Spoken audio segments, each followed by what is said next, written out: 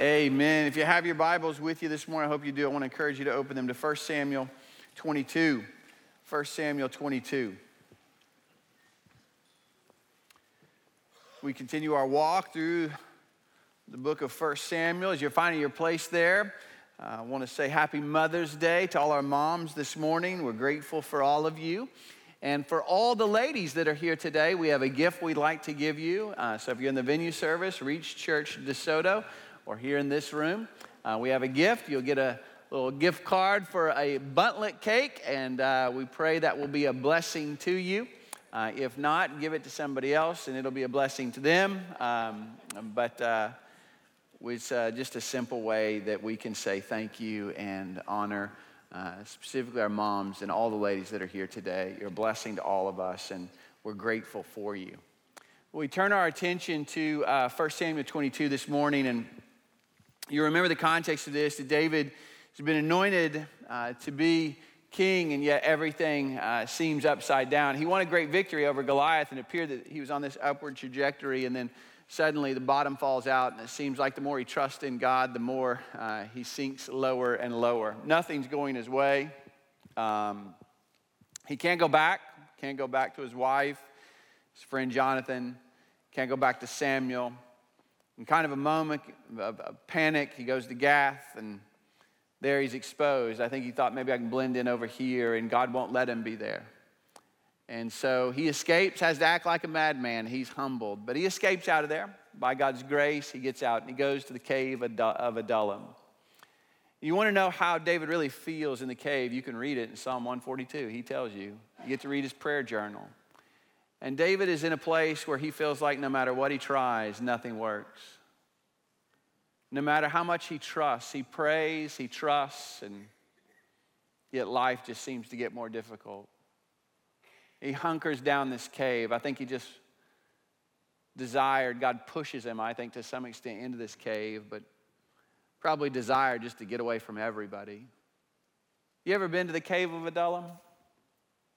Life just doesn't seem to be working out. In fact, it almost seems like the Lord is against you.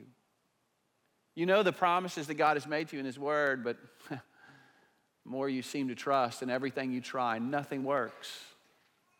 Just seems to get more and more difficult. That's where David finds himself, and what we're going to learn this morning is God has ordained every aspect of it. One of the things that you'll see David lean heavy upon is just the sovereignty of God. God, I'm trusting you know where I'm at, and you're doing something. Doesn't mean it was any less difficult. But God is going to make David great. And sometimes the path to greatness means we have to go through some fires. Any of y'all ever hear of Jerry Clower? Any of y'all ever listen to a little Jerry Clower? Oh yeah, we got some. I knew Denny would. I knew it. Some of y'all young folks have no idea what I'm talking about. Grand Ole Opry, Jerry Clower. He'd tell these stories about the Ledbetter family. You remember the Ledbetters? We need good storytelling. You know, we don't have enough storytelling these days, but Clower could tell these stories. He told the stories about the Ledbetter family. And he told this one story about the Ledbetters, Uncle Versey, Aunt Pat. They live in this little town in Mississippi. And there's a fire that breaks out in the downtown area, one of the little shops downtown just going up in flames. It was in the midst of a drought. They didn't have any way to draw up the water, had a volunteer fire department, and so they're really just left to sit there and watch this thing go up in smoke. And in fact, they're afraid it's going to spread out. The whole town's going to be lost. So they're sitting there, they're just wailing. They don't know what else to do. And all of a sudden, they hear this noise behind them coming over the hill. Is Uncle Versey in his truck. Aunt Pat's there, and you remember all the boys, they're hanging off the fenders. You got Arnell and Burnell and WL and Lunell and I think Clovis. I can't remember all, but they're just hanging off the fenders. They're flapping. This thing's coming over the hill, and it is flying down this hill. And they realize he's coming faster. We better just get out of his way. They kind of part the crowd, and he drives right into the fire. Like right smack dab, pops up on the curb right into the fire, and they proceed, they just commence to getting out and just trying to put that fire out. Aunt Pet's got her bonnet and she's flapping, and they got the coveralls and they throw them off and they start flapping. I stomp over there, they start stomping. It's just a miracle. They just keep fighting their way from the inside of that fire out, and they end up putting the fire out. And the town goes crazy. They're clapping their hands. Uncle Versi is the hero. He has saved the day. We've never seen such an act of courage to drive right into a fire like that. And so they desire to take up a collection for him. They pass the hat, they take up a collection, they get $31. Uncle Versi could always use a little money. And so they give their money to Uncle Versi, and they ask him, Uncle Versi, what in the world, what are you going to do with that $31? He said, well, I'll tell you the first thing I'm going to do. I'm going to fix the brakes on that truck.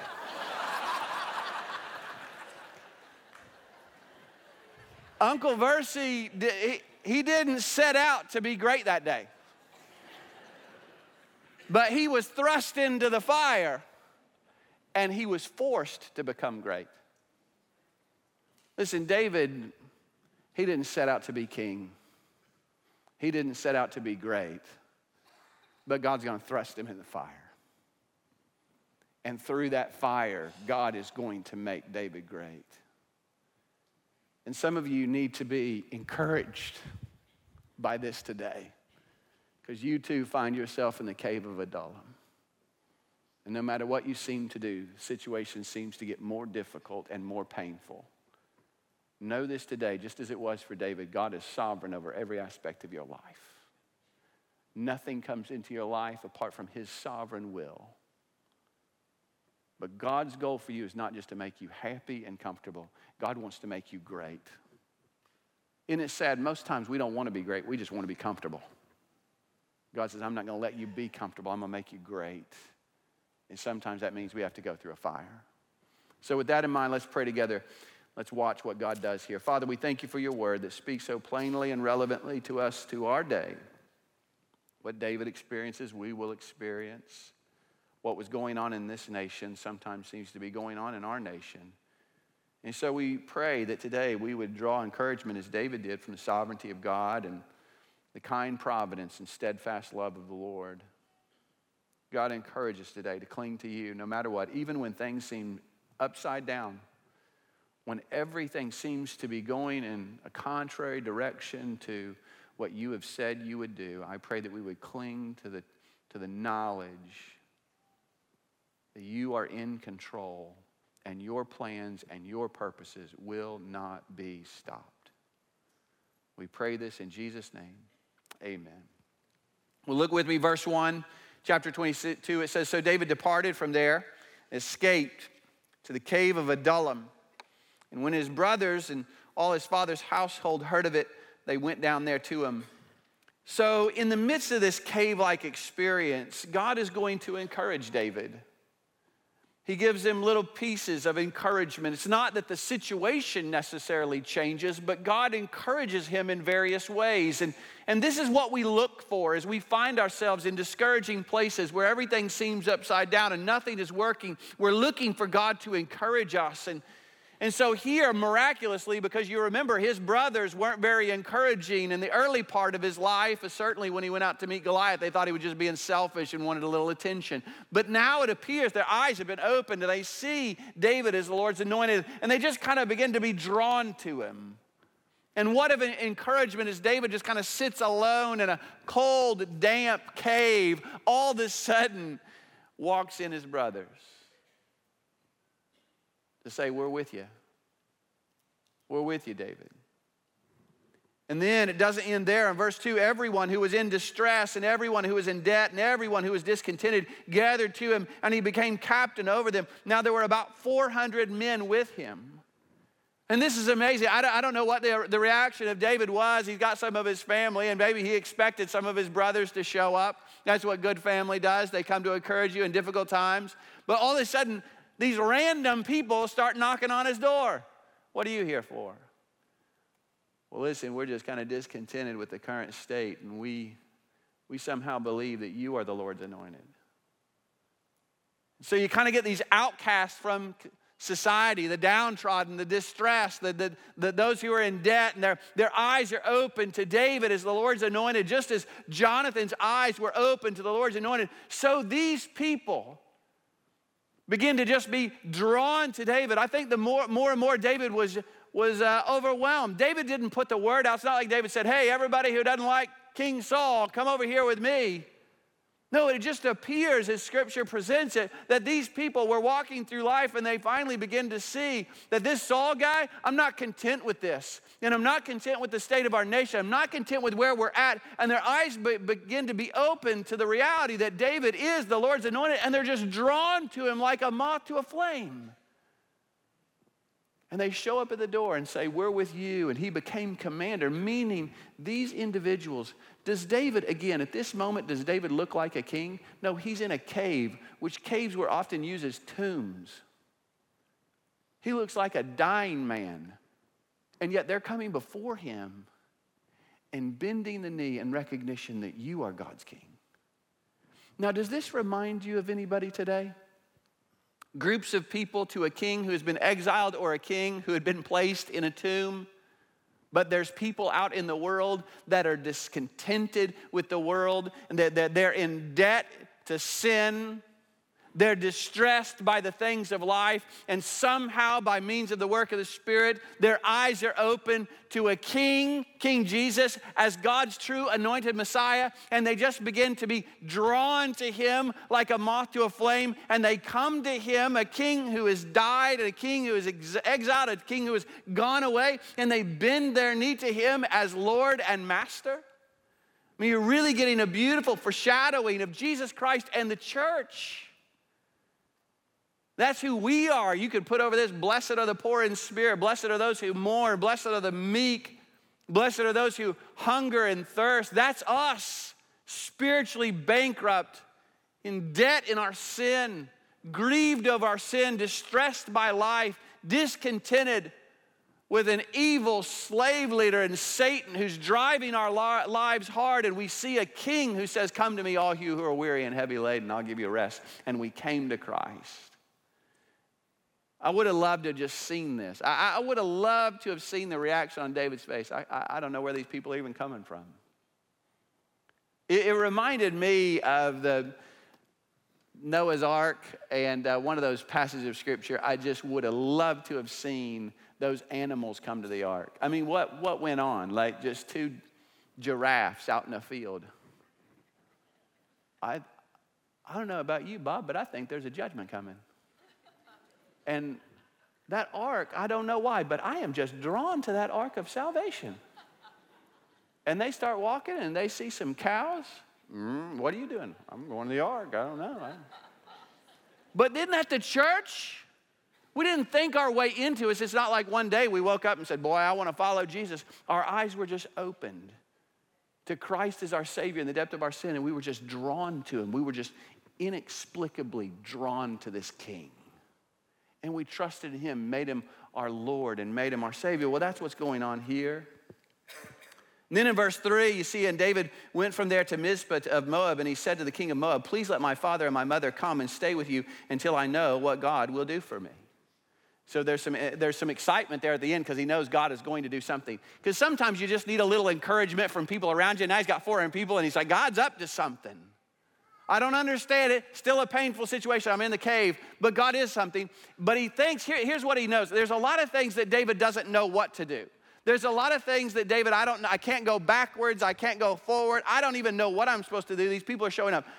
But one thing I do know, God has commanded me to honor my mother and my father.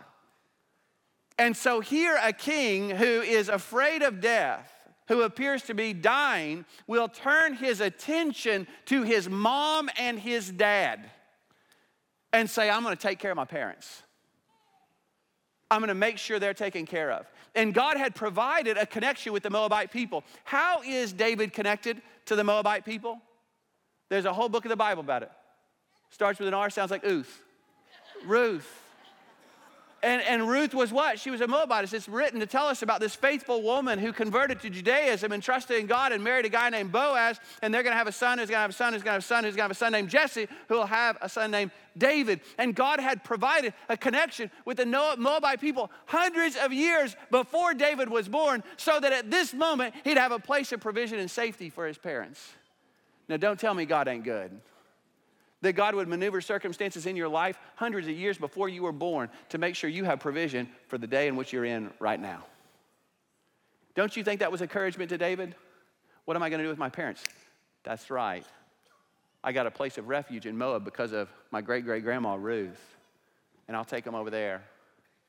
But there's an important reminder for us in these things. When you're in a place where you don't know what to do, just be faithful in the things that God has clearly told you to do. That's what you do.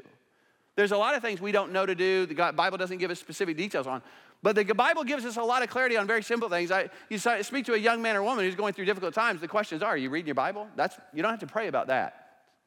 You reading your Bible? Are you praying? Are you sharing the gospel with your friends? Are you being faithful in the things? Are you honoring your parents? Are you doing those things?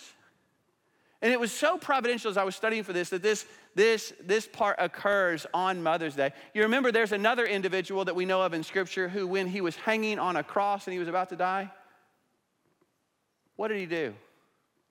He looked down and he saw his mom Mary. This is what you call perfect moral righteousness. David is a foreshadowing of Jesus Christ, who when he is dying, rather than think about himself, which is what I would have done, he's thinking about, how do I make sure my mom is taken care of? And he says to John, before you go off to save the world, you take care of my mom.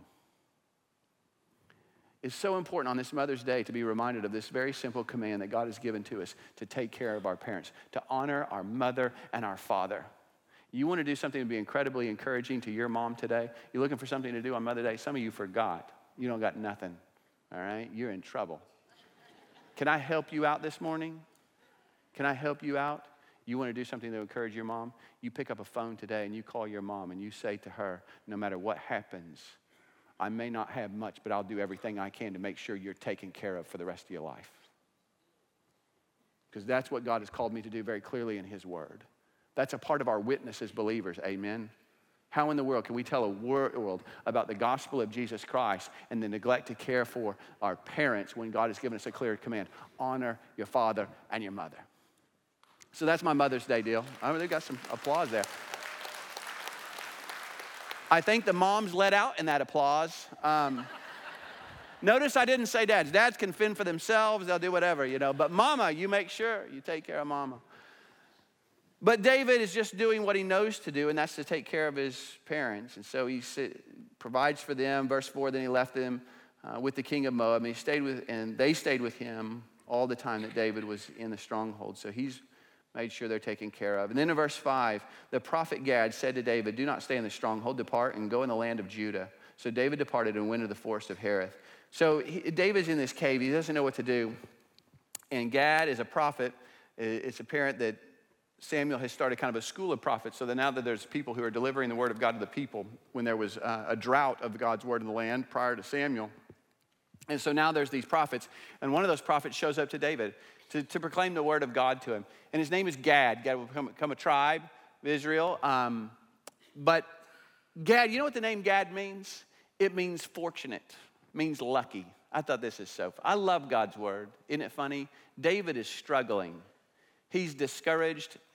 Little bit of the weight is lifted and taking care of mama. And who knocks on his door? Hey, how can I help you? Yeah, I'm here. My name's Lucky. Right on. I needed some encouragement. And I just picture, I don't know if you do this when you read God's word, but I like to picture these individuals. Like I love to, and it probably is erroneous. Like one day I'm going to get to heaven and want to see what these guys look like. I was studying Obadiah this past week. Now I really want to meet Obadiah because I got a picture in my mind of what Obadiah looks like, and it's probably not anything like what he is. But I love to picture these people, and I picture Lucky showing up. And you know who I picture when I picture Lucky? Any of y'all remember Jerry Sheridan, who's with Jesus now? I think Gad was Jerry Sheridan. Jerry always had a smile on his face. He was optimistic. He was always like, we're going to go get him, Chad. I met with him every month just so he could encourage me. You don't sit down. We're going to go. And Gad shows up and says, listen, you've been sitting long enough. Let's go. It's time to move on. We can't sit. I mean, I love 23rd Psalm. Even though I walk through the valley of the shadow of death. We don't sit in the valley of shadow of death. If you sit there too long, you'll get depressed and discouraged. We are a people who keep moving forward. We don't dwell on the past. We move forward, and that's what Gad Lucky shows up and says, you're not going to sit here. God has not given you a spirit of fear, timidity, but of sound mind and good judgment. It's time to move forward in confidence because you are the Lord's anointed, and God is with you, and God is for you. And a people who know in their heart that God is for them and God is with them, don't sit down in fear. Fear doesn't motivate the decisions of our heart. We move forward in confidence and in faith that God is with us. So wasn't that a word that David needed to hear? No more cave of Adullam. Let's go back to Israel, where you belong. We're not in exile. That's your house. You go home. So he sends him on to the forest of Hereth. And then in verse 6, then Saul heard that David and the men who were with him had been discovered. Now Saul was sitting in Gibeah under the tamarisk tree on the height of his spear, on the height with his spear in hand, and all his servants were standing around him. So when you start getting 400 guys gathered up to you, it's hard to stay in hiding. And apparently that Saul has informants in the land. They're trying to figure out where David is, and he's been made aware.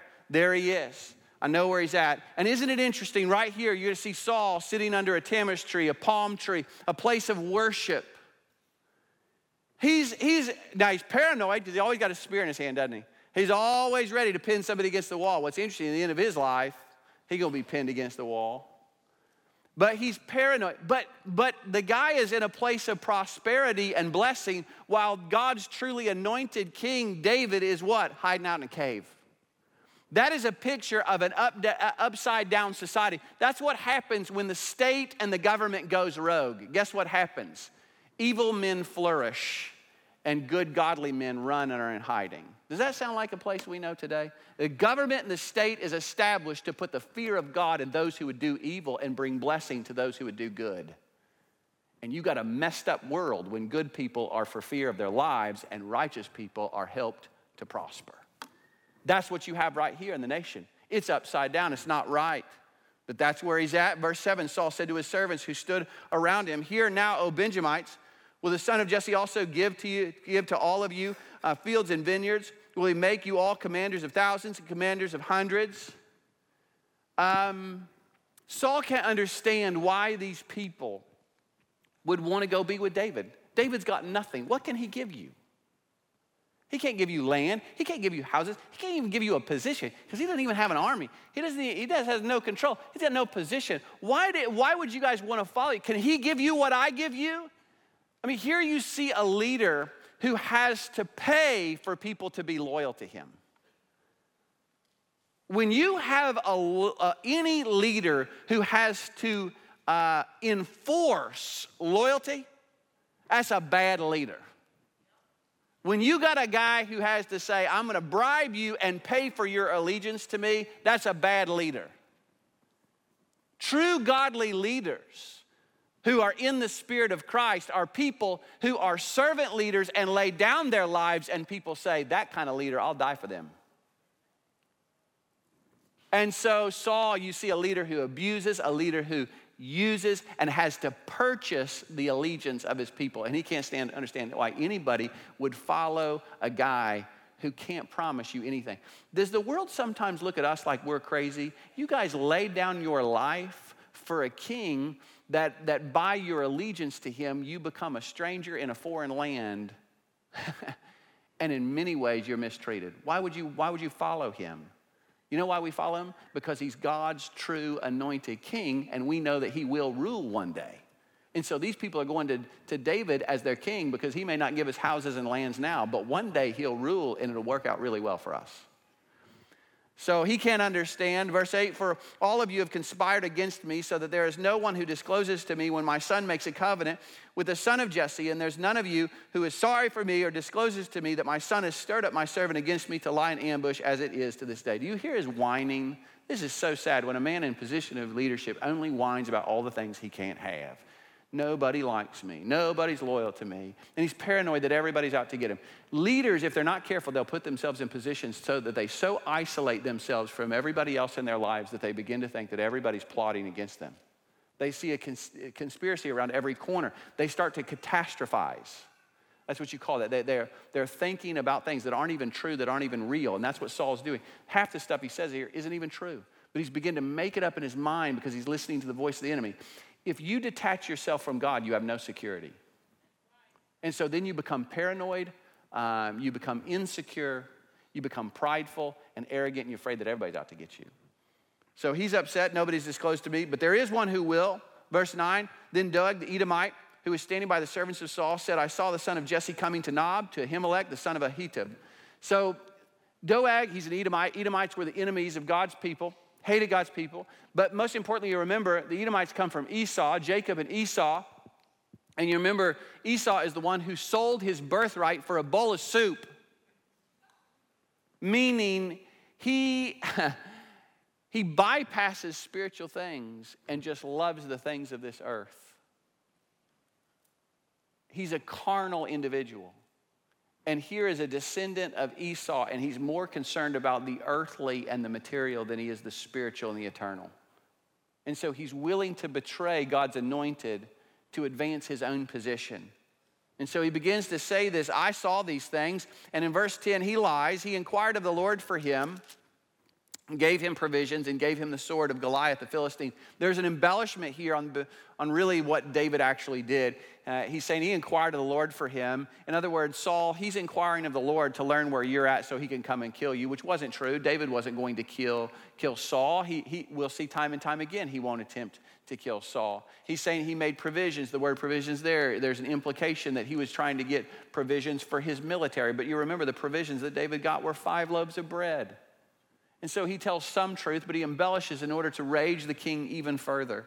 Verse 11, then the king sent someone to summon Ahimelech the priest, the son of Ahitub, and all his father's household, the priests who were in Nob, and all of them came to the king. And Saul said, listen now, son of Ahitub. And he answered, here I am, my lord. And Saul then said to him, why have you and the son of Jesse conspired against me, and that you have given him bread and a sword, and have inquired of the Lord for him, so that he would rise up against me by line and ambush as it is to this day? And then Ahimelech answered the king and said, and who among all your servants is as faithful as David, and even the king's son-in-law, who is captain over your guard and is honored in your house? Ahimelech, it's interesting here, he knows his life is on the line. And yet he doesn't defend his actions, he defends who? He defends the Lord's anointed David. What a powerful picture here. He's more concerned about the reputation of David than he is his own personal reputation. And so he says to Saul, listen, nobody knows this better than you. David won the victory. Nobody's more faithful than David. He's your son-in-law. You gave him your daughter in marriage, and you made him captain over your guard. He's saying, Saul, this man is innocent. He's done nothing wrong. Verse 15, did I just begin to inquire of God for him today? Far be it from me. Do not let the king impute anything to his servant or to any of the household of my father, for your servant knows nothing at all of this whole affair. He says, I inquired of the Lord for him, but did I just start doing this? The implication is, Ahimelech says, I've been inquiring for David, shows up at the tabernacle all the time. Meaning David is a faithful church attender. He's there every Sunday. Ahimelech's like, Saul, I ain't seen you in church in a long time, but David comes every week. He didn't just show up when he was in the trial. David was there every week. He inquired, he wanted to hear the word of God. He was faithful in all that he did. And so Ahimelech is going to remain faithful to the Lord's anointed. He will become a defense. He'll be a witness testifying. It makes me think of Paul before Agrippa. You remember Paul before Agrippa? And he's testifying to Jesus. And you remember Agrippa says, are you trying to convert me? Paul says, you're doggone right, and everybody else in the room too. And here is Ahimelech defending the Lord's anointed, saying he's perfect. Well, what is the reaction of the king Saul? In verse 16, but the king said, you shall surely die, Ahimelech, you and all your father's household.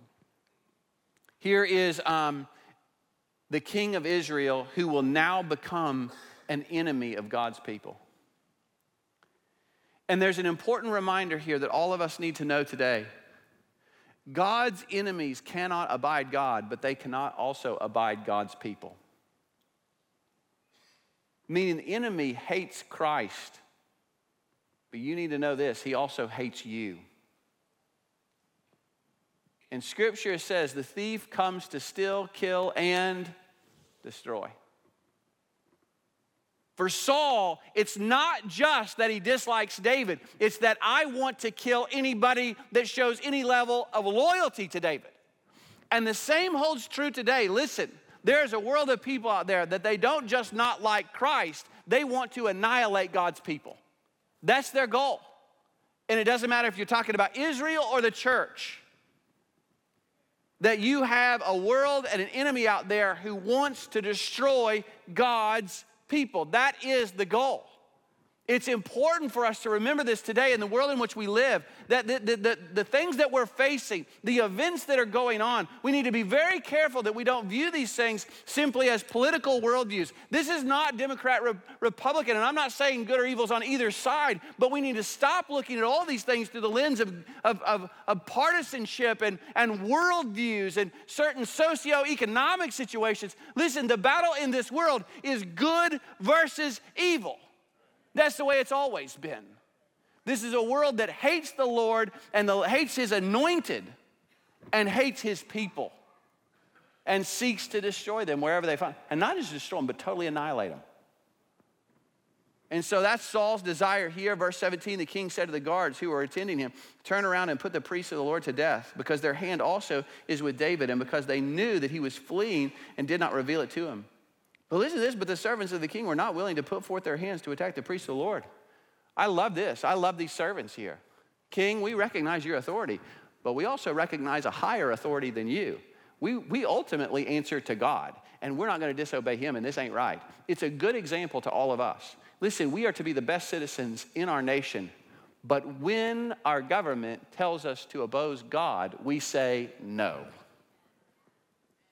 Because ultimate submission is only due God. And what you have here is civil disobedience. They just say, we ain't doing that. You can do what you want to with us, king, but we're not crossing that line. But there is a guy who will. Then the king said to Doeg, you turn around and attack the priests. And Doeg the Edomite turned around and attacked the priests, and he killed that day 85 men who wore the linen ephod. Doeg, enemy of God's people, strikes them down, verse 19, and he struck Nob, the city of the priests, with the edge of the sword, both men and women, children and infants, also oxen, donkeys, sheep, he struck down with the edge of the sword. It is total annihilation. It is a travesty. And you look at this situation and you say, boy, it looks like the priestly line in that city, the faithful of God's priests are going to be totally annihilated. It's all gone. We're going to lose them all. We're going to destroy the priestly line. You remember there was a guy named Haman. You remember in the book of Esther? And he says, I'm going to call a decree. We're going to kill all Israel. We're going to wipe them out. And you read that story, and it looks like Israel's done, doesn't it? There we go. They're all going to die. But what happens? God has a plan, and the tables are turned. Every instance, Pharaoh with the Egyptians, or Pharaoh with the Israelites, we're going to kill all, these boys, this nation are becoming a threat. We're going to kill all the infant boys. And he enacts that decree. But what happens? One of them got away. You remember King Herod, New Testament? We're going to kill all, because we want to destroy the Messiah. We don't want Messiah showing up. Well, we're going to kill all the boys. What happens? God's appointed Messiah. What happens? He gets away. There's an important picture here. Listen, God's people, cannot be destroyed by God's enemies. God's people cannot be destroyed by God's enemies. God always has a remnant. Always. Always has a remnant. So, Doeg's thinking, I got him. I destroyed all the priests. Well, what happens in verse 20? But one son of Ahimelech, the son of Ahitub, named Abiathar, escaped. Isn't God good? And he fled after David. In fact, Abiathar is going to be the one who will carry the ark of God for David all the days that David reigns. And Abiathar told David that Saul had killed the priests of the Lord. Verse 22, then David said to Abiathar, I knew on that day when Doeg the Edomite was there. He said, I knew that sorry Edomite. Knew that guy. He was there that he would surely tell Saul, I brought about the death of every person in your father's household. As I read that David weeping. He realizes in that moment, I sinned. And my sin didn't just hurt me, it killed a lot of good people. And he is grieved over it. Now, you want to read some of the Psalms that David writes about these things, you'll see that he clings to two things.